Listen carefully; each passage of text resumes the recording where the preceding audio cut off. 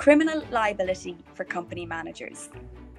Can a compliance officer be prosecuted where the organisation that employs him or her has committed a regulatory offence? What about a health and safety manager where the organisation has breached health and safety law? Can he or she be prosecuted? I'm Sinead Riley, and I'm the professional support lawyer in the Litigation, Dispute Resolution and Investigations Department here at Arthur Cox. In this briefing, we will explore the answer to these questions with reference to a recent Supreme Court decision, DPP and TN. The decision itself is 80 pages and certainly a very interesting read from a legal perspective. But for our purposes, I will highlight the key practical points arising from the decision and the key issues to be aware of in your organisations. Let's start with the legal context. Across the Irish statute book, there are many examples of statutes that impose criminal liability on directors, secretaries, managers, or other similar officers where an offence has been committed by a body corporate and is proved to have been committed with their consent or connivance, or to be attributable to any neglect on their part. The purpose of this type of penal provision is clear. It is to impose personal liability on directors, secretaries, managers, officers, i.e. actual human beings, where an act or omission on their part has been directly influential in the commission of an offence by the company. You can find provisions like this right across the statute book, in the Companies Act, the Corruption Act, Health and Safety legislation, the Competition Act, the Data Protection Act, the list goes on. And depending on the legislation in question, a director, secretary or manager convicted of this type of offence could face a custodial sentence. So, we said this type of provision typically imposes criminal liability on directors, secretaries, managers, or other similar officers. Directors and secretaries are statutory positions with statutory functions. So, when we talk about imposing liability on a director or a secretary in this context, we are referring to someone holding one of those positions as defined in the Companies Act 2014. But there is no statutory definition of a manager. So who is a manager for the purpose of this type of offence? Are we talking only about the CEO of an organisation, or can it include someone at a lower level but who has specific responsibility for a particular area? What about a regulatory compliance officer, a finance director, a HR director, a data protection officer, a health and safety officer? Are they managers for the purpose of this type of offence? In the DPP and TN case, the accused was responsible for waste management at a waste management facility. The DPP alleged that the companies that operated the facility had disposed of waste in a manner that caused environmental pollution, and it prosecuted the accused under the Waste Management Act 1996, claiming that he was liable in his capacity as a manager. The question before the court was whether he was in fact a manager and so liable to prosecution. Is the term manager in this context directed at top-level management only? No. The Supreme Court was emphatic on this point. This was the argument put forward on behalf of the accused in DPP and TN.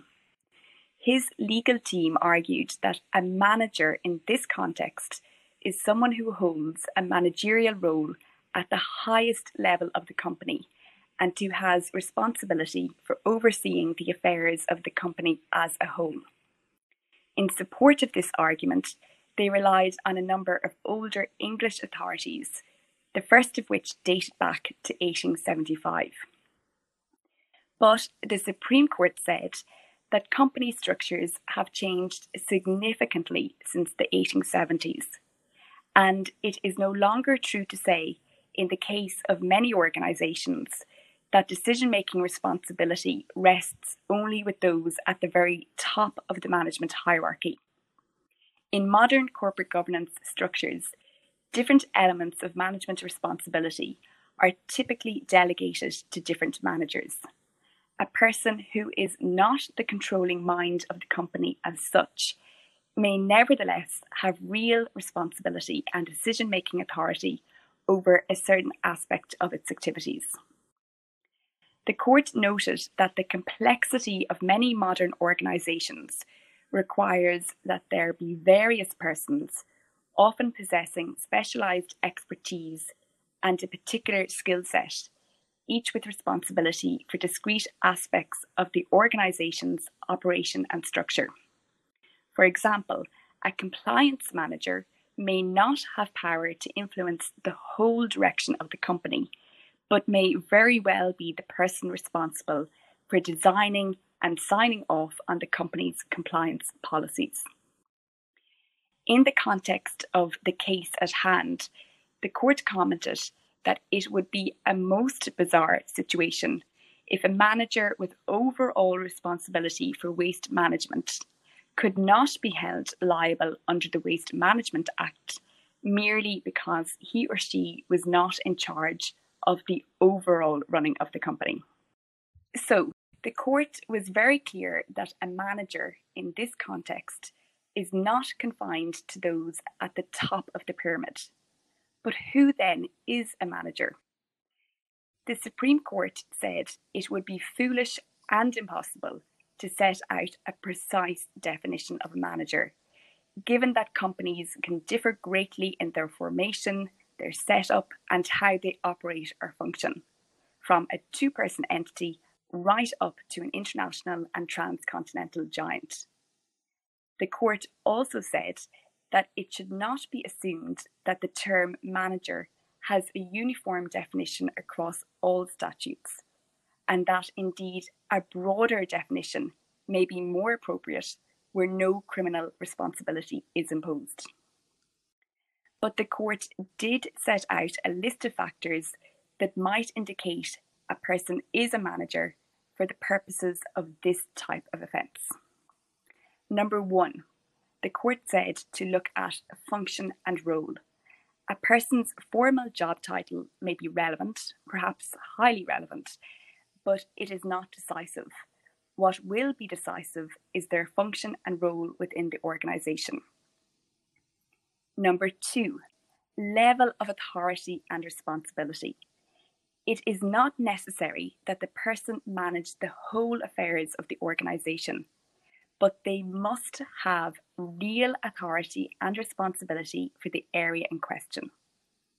While an express delegation of responsibility on the person may be relevant, it is not necessary if it is clear that in practice the person was responsible for the particular area.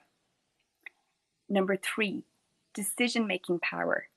Look to see whether the person has responsibility to make relevant decisions and to devise and implement policies and procedures, and whether they have the final word in respect of these. Number 4, nature and size of the organisation and the organisational structure. The more senior the person is, the more likely they are to be a manager for this purpose. The court was clear that a manager does not include everyone who manages subordinates.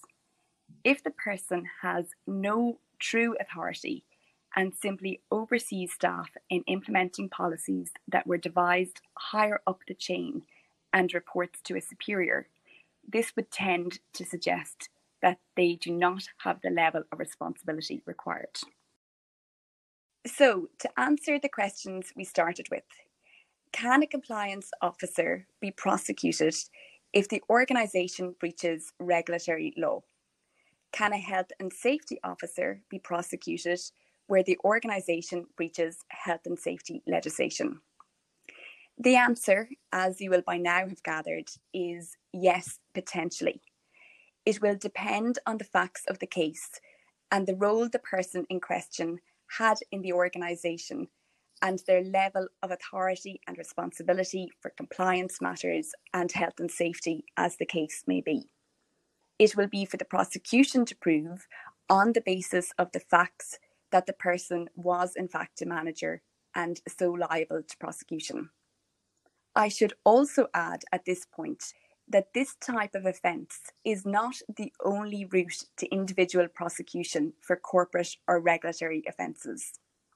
An individual might be prosecuted in appropriate circumstances as the principal offender or for aiding and abetting an offence. And so to finish, here are my 3 key takeaways. Number 1, under certain legislation, a manager may be guilty of an offence where an offence is committed by a body corporate and is proved to have been committed with the consent of, connivance of, or to be attributable to neglect on the part of the manager. Number 2, a manager for this purpose is not confined to someone in a top level position. It may include someone at a lower level who has real authority and responsibility for the area in question. Each case will depend on its own facts and the actual role the person played in the organisation, and their level of authority and responsibility will be key. Number 3, companies should consider, as part of a compliance review or otherwise, who within their organisations might be considered a manager and so liable to prosecution where the company commits an offence, and should ensure that these people receive adequate training from a compliance perspective and adequate support. If you would like to learn more about this decision and how it might impact your organisation, please feel free to contact me or your usual Arthur Cox contact. Thanks for listening, and goodbye.